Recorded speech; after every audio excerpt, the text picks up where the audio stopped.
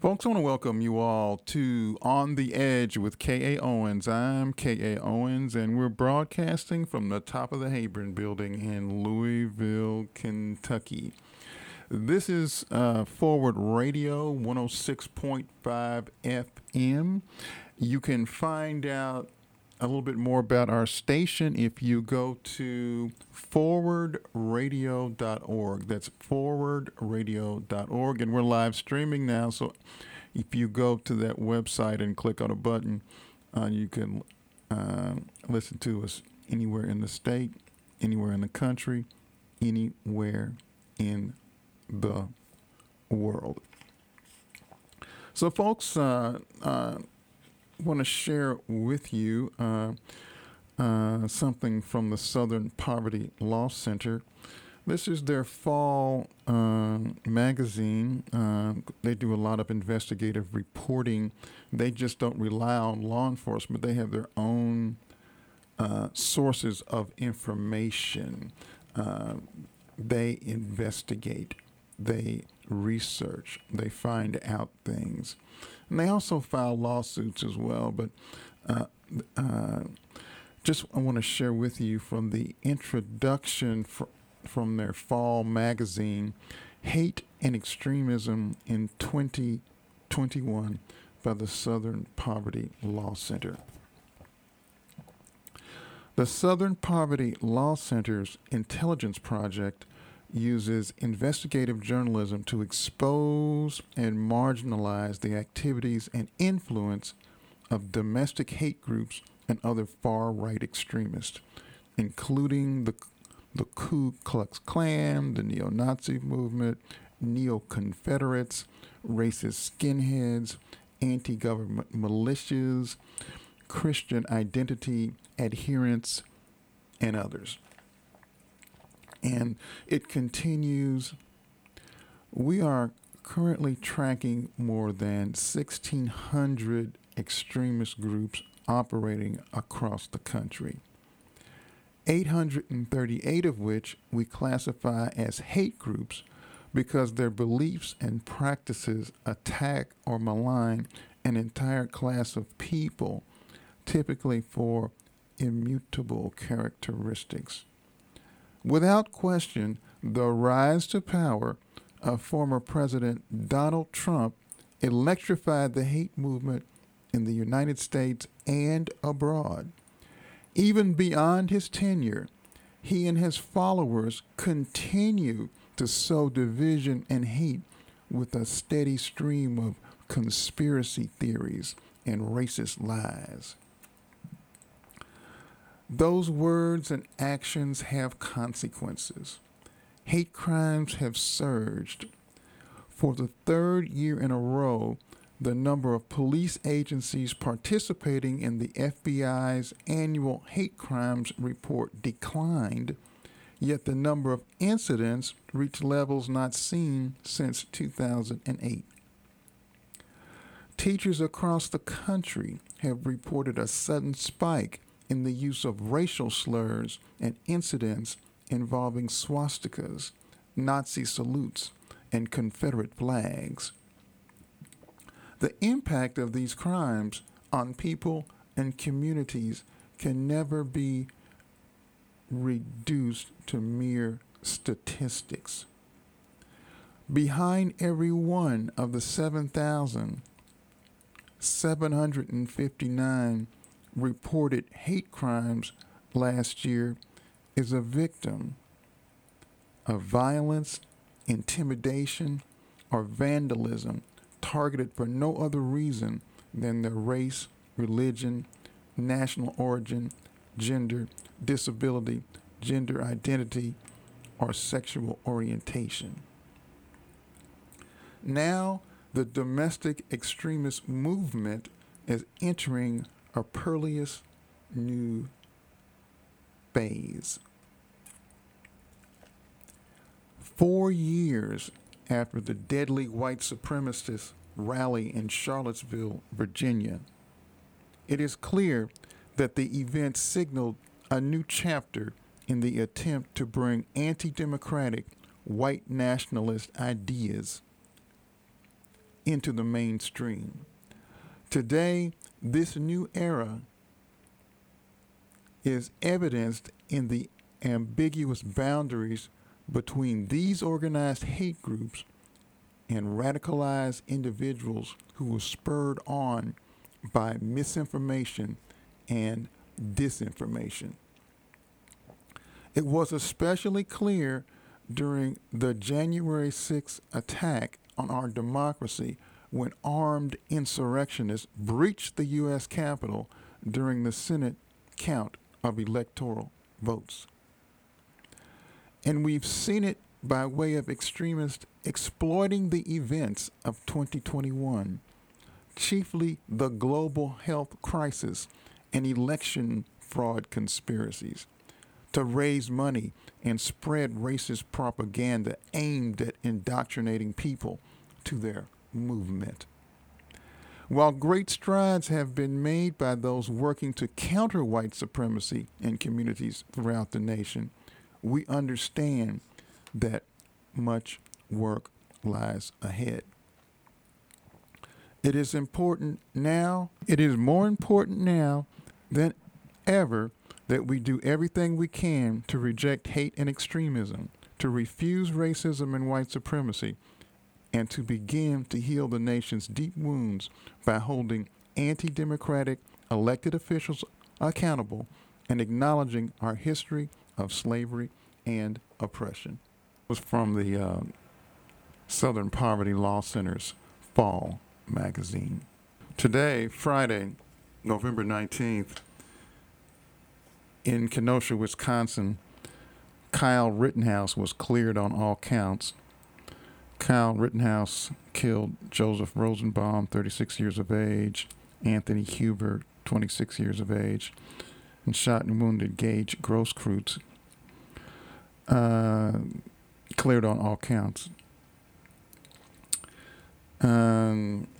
Wednesday of this week, the QAnon shaman, he had pled guilty to one count of obstructing Congress, and he was given 3 years and 5 months. The QAnon shaman, his name is Jacob Chansley, 3 years, 5 months. Now, this is, I want to read something that I wrote for the Kentucky Alliance Bulletin. The federal court seems to be handing out light sentences or probation to the insurrectionists who invaded the U.S. Capitol on January 6, 2021. Why? We have so many people in the United States who are locked up for long periods for relatively minor crimes.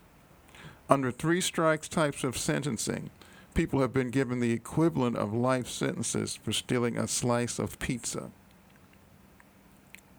U.S. Attorney General Merrick Garland is reportedly concerned that long sentences for insurrectionists might make the situation worse. He is wrong. The exact historical comparison is the Beer Hall Push, which happened November 8th, 9th, 1923. That's where Adolf Hitler and the Nazis tried to overthrow the Weimar Republic in Germany. So after the Beer Hall Push was unsuccessful, or you had armed men attempting to march on government, and there was actual gunfighting in the streets of Munich, shots fired, people injured.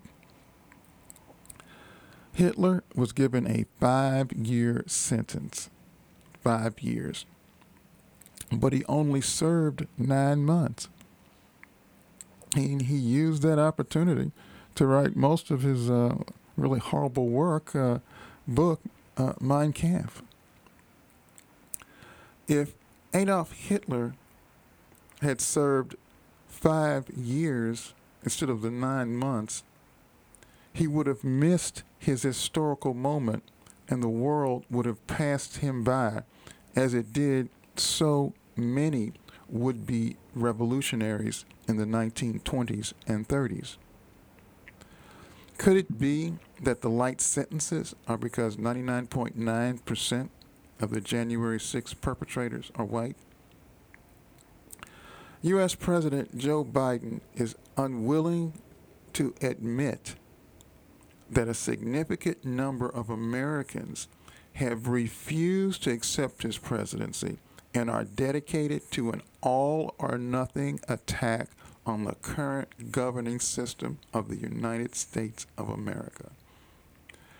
Unless President Joe Biden gives up his attachment to archaic anti-democratic customs such as the filibuster and manages to get the voting rights bills passed, the system that Joe Biden loves so much will quickly disappear.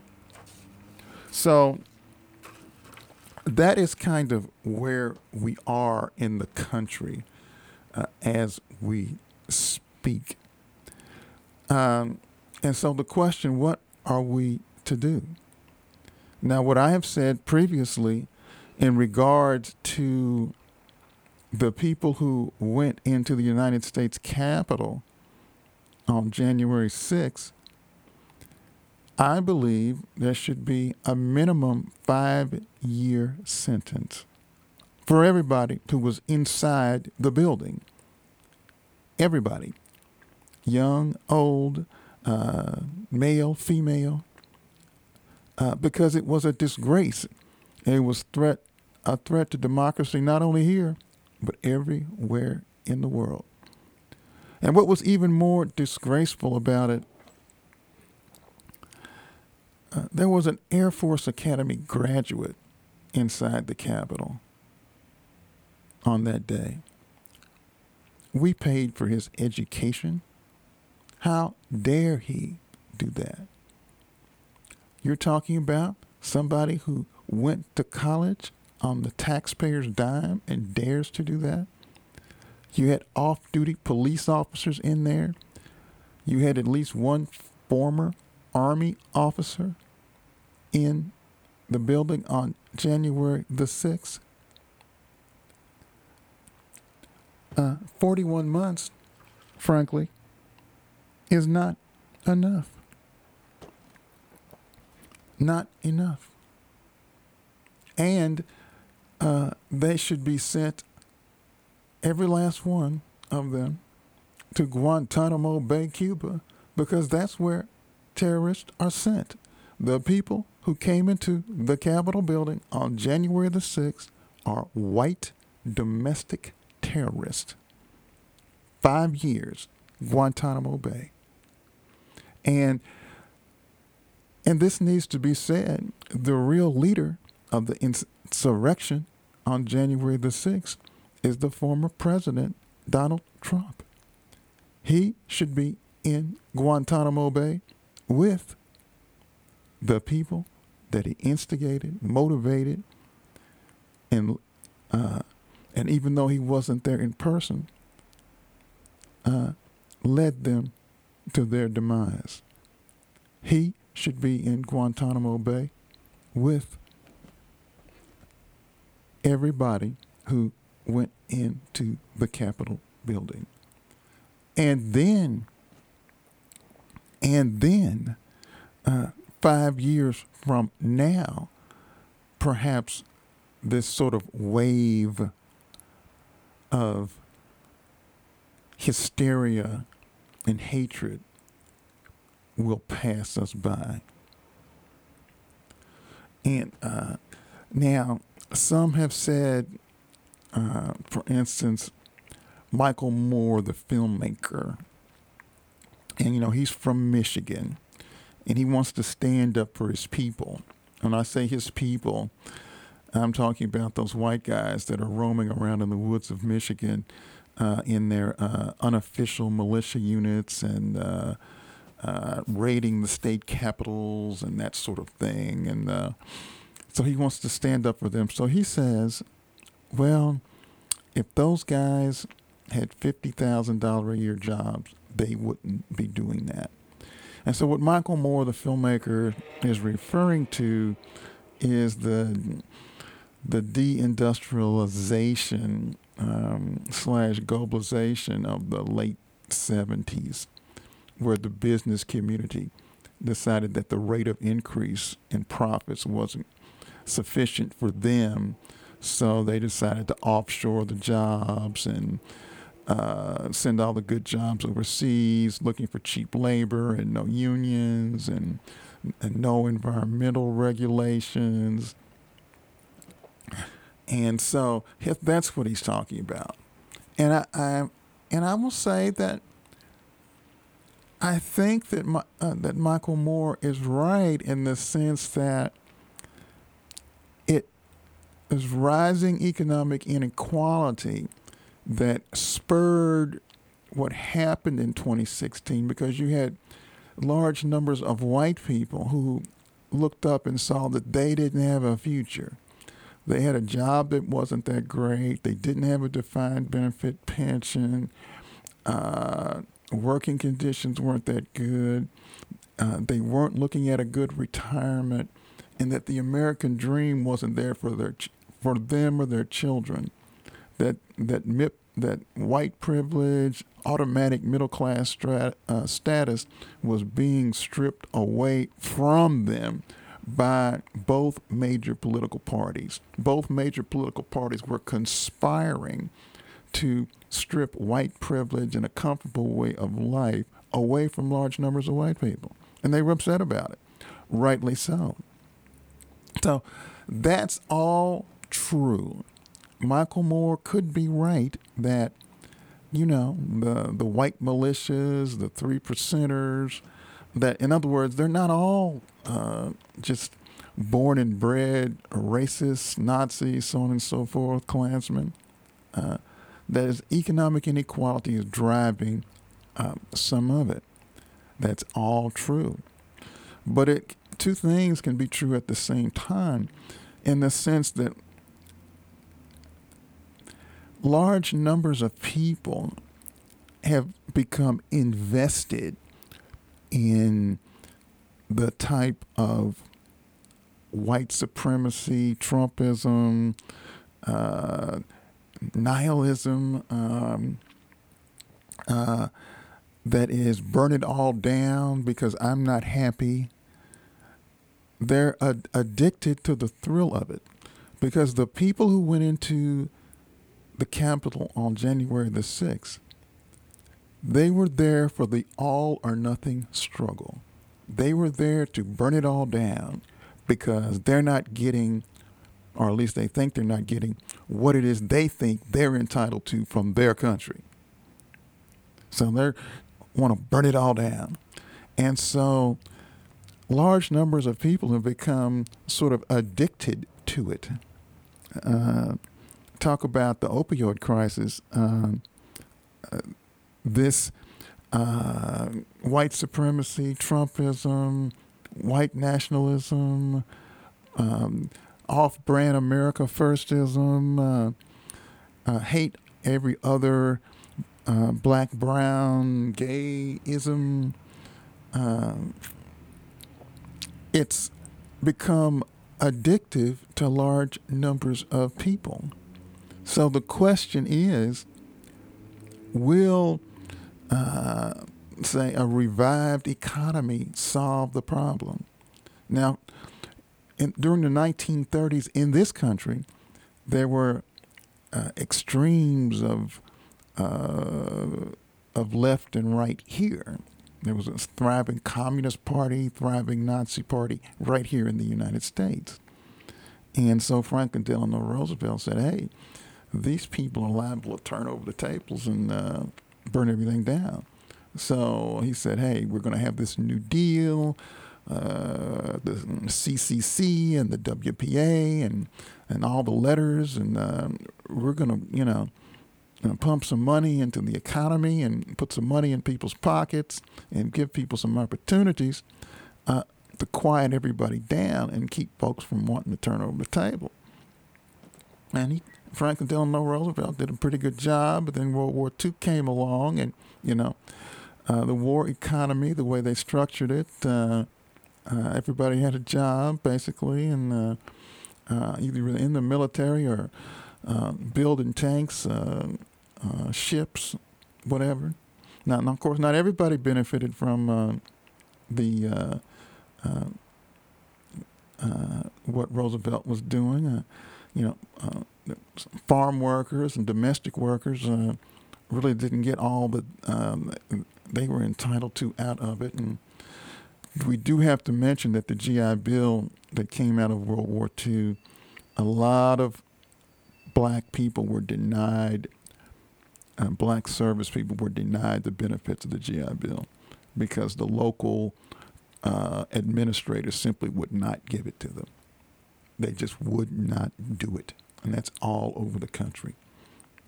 And there's a bill in Congress now that try to resolve that issue.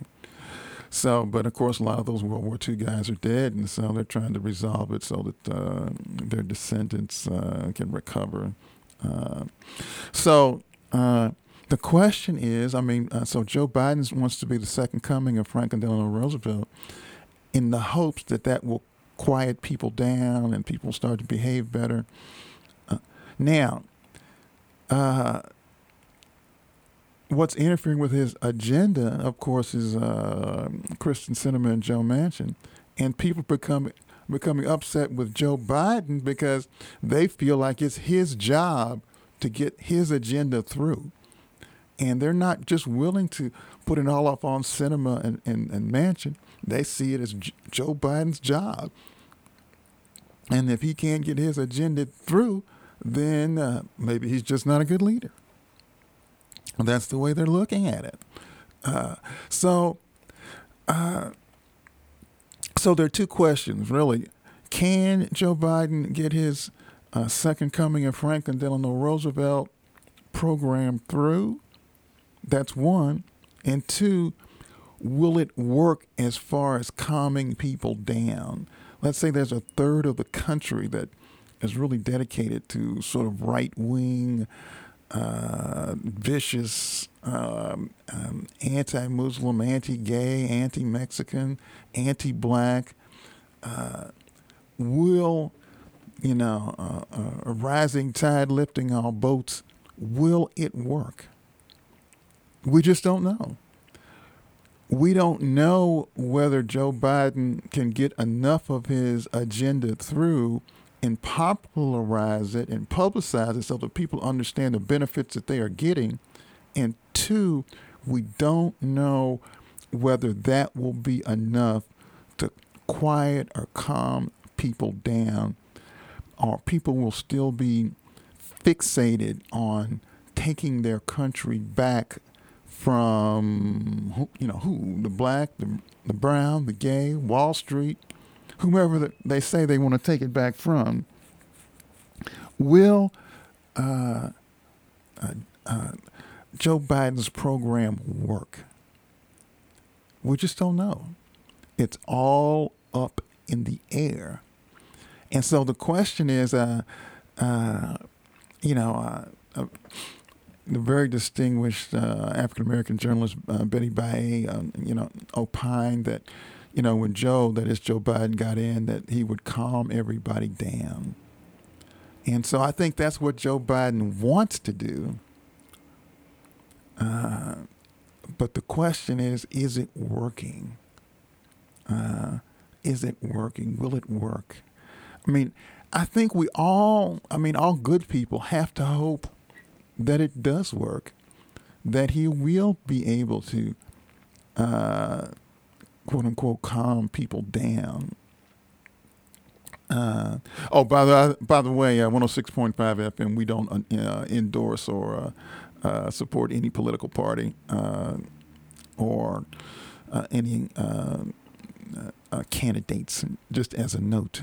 But now I'm just speaking as a citizen. That is, the turmoil and unrest in our country, the hatred being stoked by certain folk still today, even as we speak.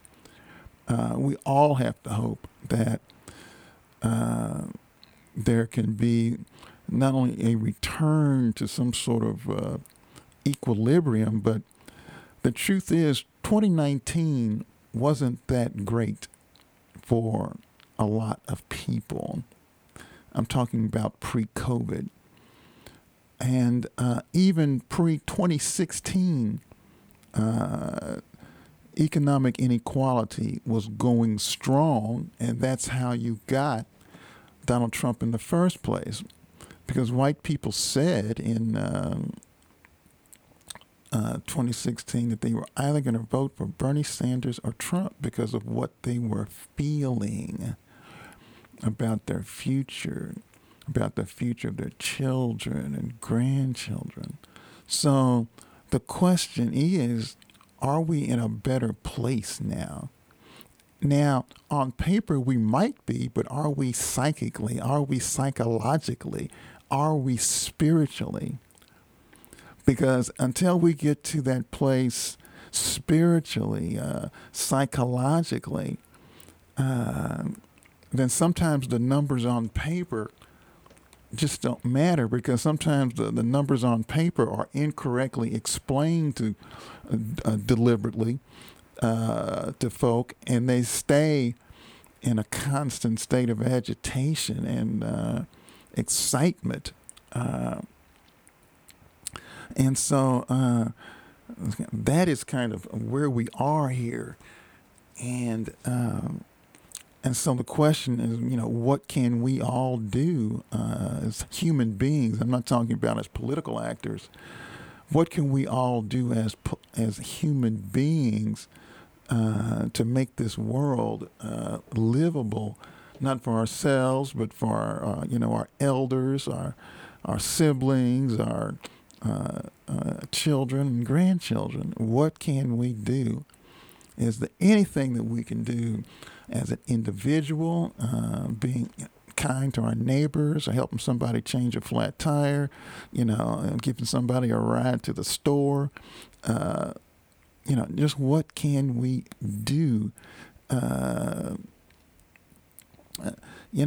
they say when you see somebody on the street who needs $1, don't give it to them because they just use it for cigarettes or beer and of course, I had a lady tell me one time that she didn't mind giving folk $1 or $2 on the street because if they're going through something and a beer helps, maybe it's $1 well given. So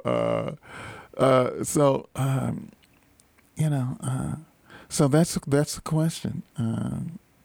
So, folks, you've been listening to On the Edge with K.A. Owens. I'm K.A. Owens, and we're broadcasting from the top of the Hayburn Building in Louisville, Kentucky. The name of the show is On the Edge with K.A. Owens. So, folks, we'll be back next week right here at 106.5 FM on your radio dial.